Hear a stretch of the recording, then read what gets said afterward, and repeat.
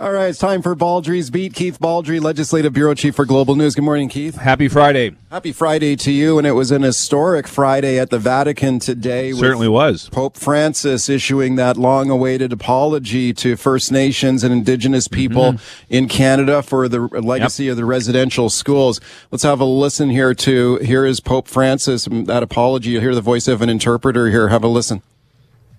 Sorrow and shame for the role that a number of Catholics, particularly those with educational responsibilities, have had in all these things that wounded you, in the abuses you suffered, and in the lack of respect shown for your identity, your culture, and even your spiritual values. Okay, so that was a pretty major apology there from the Pope this morning, and he says that's not the end of it. He also promised to visit Canada, probably deliver the apology here in person too.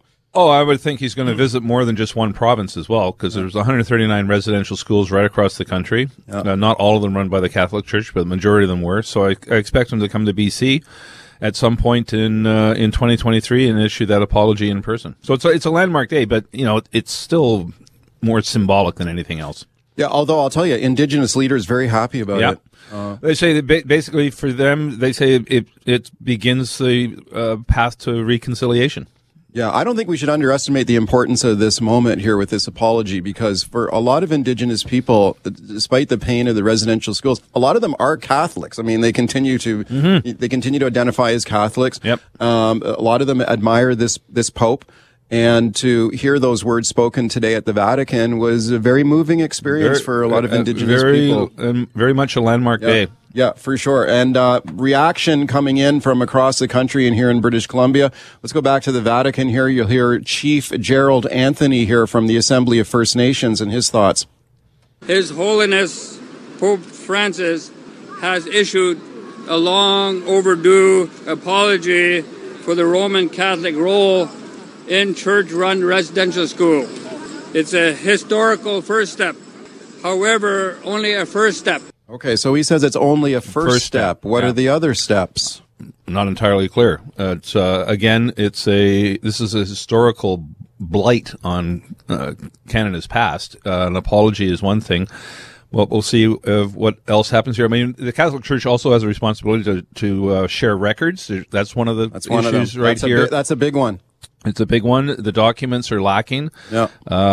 Justin Trudeau was in Williams Lake this week talking about potentially accessing those records again. He says the privacy considerations have to be put aside. That's what's been blocking some of the release of some of these documents of just what happened to some of the kids in these schools. And it was interesting that the Prime Minister went out of his way to say privacy concerns have to be shelved. This is not something that should not be used as an impediment to releasing this information to people. Yeah, a lot of first Indigenous leaders have been calling for the release of records that are held by the government and also by the church about how these residential schools were run, where kids were buried, what happened to these children. And now a lot of levels of government saying, well, a lot of the major records have been disclosed. The Canadian Conference of Catholic Bishops has said, well, and we've disclosed records, but the people who are intimately involved through the Truth and Reconciliation process in Canada would say, no, there are still records being held and we want them released. So there will be continuing pressure on only records. The Prime Minister was at Williams Lake at the St. Joseph's Mission School, and only a tiny fraction of the grounds have been surveyed in terms of, or they found 93 images or reflections of potential burial sites. But there's with using the ground penetrating radar and other technology. And so the Prime Minister committed almost $3 million for more technology to be used to survey more of the grounds. That's a very large area, but that's just one school. There's, like I say, 139 of these schools across the country. I think it was in Williams Lake. I think it's something like 14 hectares have been examined with this technology, and there are hundreds of hectares of land there that was a previous property of this residential school. So that's what that $3 million is going to be used for. There is to do that ground penetrating radar to survey more of the land. The other issue is is money. And it's not only money from the government, because I think there's going to have to be a lot more money put on the table for this type of technology. But would there be more compensation coming from the Catholic Church? Well, potentially. To families of Now, there has been a settlement. If you go back to 2005, there was a settlement that was called the Indian Residential School Settlement Agreement, which included the Catholic Church and other churches, and notably the Anglican Church, the United Church, and the Presbyterian Church. So there was money paid out in this agreement many years ago, but a lot of people were not satisfied with the amounts in that agreement, and there are questions of whether all the money was even paid. So there will continue to be pressure on the church and elsewhere for compensation. Oh yeah, no, that conversation is ongoing. It's not over, and it doesn't end with an apology, even though today's apology was an historic moment. When will Pope Francis visit Canada? That's not scheduled yet. No, the word from the First Nations leaders who are in Rome at the Vatican they're suggesting 2023. But I don't think nothing formal or firm has been set yet. Okay, that's an historic apology delivered today by the Pope. Okay, closer to home, today is April 1st. It's April Fool's Day, but it's also Carbon Tax Day in BC. So the carbon tax going up today. Yes, 1 cent. 1 cent a liter. If you're at the gas pump, it's 1 cent a liter. It's not a huge increase. But April 1st is also the start of the new fiscal year. Yeah.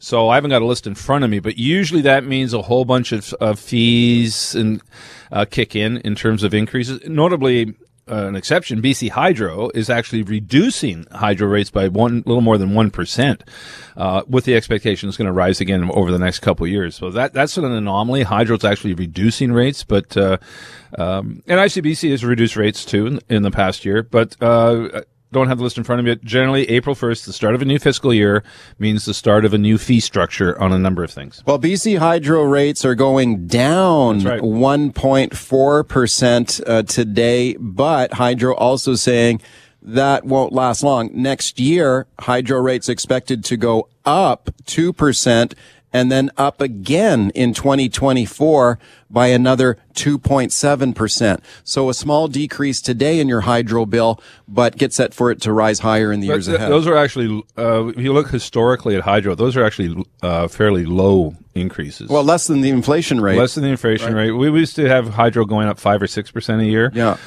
So that's the good news is hydro, and I think ICBC will continue to keep rates down as well because they're flush with cash. So 2 Crown Corps performing well, but again, inflation in the neighborhood of 5%. You're going to be paying more on a number of levels. I had Finance Minister Selina Robinson on the show earlier today, and we talked about the carbon tax going up today, and also the Liberals calling for that tax to go back to what they call revenue neutral tax. And so don't forget, it was the Liberals who brought in the carbon tax, but when they did, they said it was revenue neutral. So anytime the carbon tax went up, other taxes were supposed to go down. Yeah, well, that stopped a long time ago. Right. So the NDP changed that and they said, no, we just bring this money into general revenue. But there, a lot of... the Liberals changed it too. It stopped being revenue neutral on the Liberals' watch under Christy Clark. So I mean, when Gordon Campbell brought it in, there was a corresponding income tax cut. It was revenue neutral for a few years, but it stopped being revenue neutral. As the carbon tax increased in scope, it just became the revenue that came in from the carbon tax was greater than any tax cut. So it was Christy Clark that made the tax not revenue? Well, it just evolved to that situation as the carbon tax increased. Remember, Campbell brought in it was fairly low, but as the carbon tax went up every year, the revenue increased every year. It did not match a tax cut on every year. So it stopped being revenue neutral on the Liberals' watch, and it continues to be not revenue neutral on the NDP. Well, there was a lot of arguments about whether this tax was in fact revenue neutral or whether it was just smoke and mirrors or just some kind of shell game, because like even the Fraser Institute, normally friendly to the Liberals, right-wing think tank, even they said, this is not revenue neutral. This is just kind of just moving money around. Yeah, well, I think it was revenue neutral the first couple of years because there was an income tax cut of significant size. But as the carbon tax grew and became larger and larger, there was not tax cuts to keep pace with it. So it stopped being revenue neutral. Okay, real quickly, we've been talking about the political situation next door in Alberta with Jason Kenney facing this leadership review for leadership of the United Conservative Party. And now we see people coming forward to challenge him, notably Danielle Smith. Yeah. So the former leader of the Wild Rose Party in Alberta. She famously crossed the floor to join the old Progressive Conservative Party in Alberta, which then merged into this United Conservative Party. She then became a talk radio host in Alberta. I've been on her show. Yeah, and so have I. And so now she says she's getting back into politics, maybe gunning for Jason Kenney's job here. So let's go in the Wayback Machine here. So here is Danielle Smith interviewing Jason Kenney on a radio show. Have a listen to this. Premier, let me frame it this way. I get feedback from people who are losing faith in your government. Your supporters have this feeling that you're just not standing up to Justin Trudeau. Maybe you're just too busy, but I'm telling you, there's a lot of people who are feeling like you're just not standing up for Alberta. Well, Danielle, at the same time, we have sued the federal government on the carbon taxes we committed to do after repealing it. We won on a 4-1 historic decision at the Alberta Appeal Court, which called the federal carbon tax a constitutional Trojan horse. Okay, so it went on from there. She was grilling him on her show. Fascinating to watch the Alberta right, which is the majority of that population, just devour themselves. I mean, you've got Danielle Smith, Brian Jean, and Jason Kenney, and a few others are just going to have a messy civil war there. In that party. This is going to be a cage match over there if Kenney loses this leadership review, which I think he will. So again, begs the question whether Kenney's going to try to engineer an election before he has to face that leadership. Right. That's the thing to keep an eye on. And Rachel Notley is sitting there with the NDP, not really high in the polls at all. I mean, that the NDP sort of hits a wall with public support, but they may have the numbers to win an election. All right, welcome back. It's Baldrey's Beat. This is Mike Smith. I've got lots of open phone lines here if you want to call. 604-280-9898, star 9898 in your cell. Rob in Chilliwack. Hi, Rob. Go ahead. Hey, good morning, gentlemen. Say, Keith, the other day you mentioned that in terms of the gas tax, the NDP wouldn't take that off, the tax off the pump. Obviously, they didn't because they're coming out with their 110 and 165 for commercial drivers. You mentioned also that a lot of tax in that goes towards road improvement. So not only are the electric drivers getting this rebate, but they're not. What are they putting towards road improvement in that by plugging in at home? You know, all these green people, they pat themselves on the back. But really, Mike, it would be a great show for you. You should really look into it. They're going to be switching more towards lithium because it holds a charge better. But you also have to look at how they extract lithium. It's a mess, and they're they're using 2.1 million. Thank you, Rob, for the 2.1 million liters of water to create 1 ton of lithium. And if you check it out. If you go to, it's called the Lithium Triangle, Chile, Argentina, and Bolivia. They're creating a mess with communities, with wildlife, because this is all leaching out. Thank you, Rob. Yeah, the lithium is to make the batteries that go into electric cars. Very good point, Rob. That is the dirty secret of electronic vehicles is lithium. It's a very controversial mineral to extract. There's allegations of using child labor to extract this mineral. In terms of the tax going to road improvement, I'm not sure where. I didn't say that. So it goes 18.5% of the tax go to TransLink. So for transit. Transit and TransLink. Actually, but in terms of road improvements, those come out of municipal budgets, unless it's a provincial highway. That's the only part of the tax that goes to that. Some people will complain that if you're driving an electric vehicle and you're not getting dinged at the gas pump, that you're using the road system and somehow you're getting a break. Now, the way they might come after all the drivers, never mind if you're driving a gas-powered vehicle or an electric vehicle, is through mobility pricing, which is still potentially on the table and could be down the road. They tax everybody. I dare the first politician to go forward with saying they're going to run on a campaign that brings in mobility pricing. Yeah. Because the lesson we learned from getting rid of the tolls, I mean, on one hand, this is what Andrew Weaver, the head of the Greens, used to argue. It's good public policy to have tolls, and maybe it is, but it's great politics to say I'm going to get rid of tolls. And it's the same thing with mobility pricing.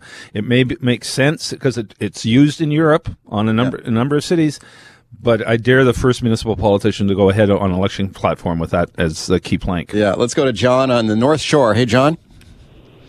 Hey, guys. You were saying that 1 cent isn't really a big deal, but if you figure it this way, 1 cent on $2 is 0.5%. 0.5% on top of the inflation rate already inflicted on the people of Canada is a lot of points. Well, especially if you're commuting every day and you're filling up your gas tank a lot, it does tend to add up. Oh, it adds up most definitely. Again, the carbon tax has been embedded in our system far longer than other provinces. So the increase today, the federal carbon tax goes up as well. Right. But we've already got ours increased, so we've matched the feds. Yeah. But if you're in Alberta, Saskatchewan, Manitoba, the impact you're feeling today is significantly higher than you're feeling in BC. Sure. Daryl in Coquitlam. Hi, Daryl. Go ahead. Hi, thanks for taking my call. I just want to comment on the Alberta situation. My wife and I spend quite a bit of time in Calgary. And as opposed to our premier, Jason Kenney spends a lot of time in front of the media, 24/7. He is politics, and he does not miss an opportunity to attack Justin Trudeau. And the difference of being here in Metro Vancouver or being in Calgary is the vibe is totally different. That's his whole claim to fame, is attacking Ottawa. I'll just wait for your comment. Okay, thanks for that. 30 seconds. Very good point. Interesting piece, I think, was in the Globe yesterday, pointing out that Justin Trudeau and Doug Ford suddenly formed a little bromance there. You got a Conservative premier there who knows how to play the game. Kenney, because the Trudeau name is, bad news in Alberta, but the caller's quite right. I mean, Kenney spends a lot of time in front of the cameras, contrast to John Horgan, who does not. He doesn't want to Horgan doesn't really want a lot of FaceTime, and as a result, he remains very popular, and Jason Kenney is very unpopular.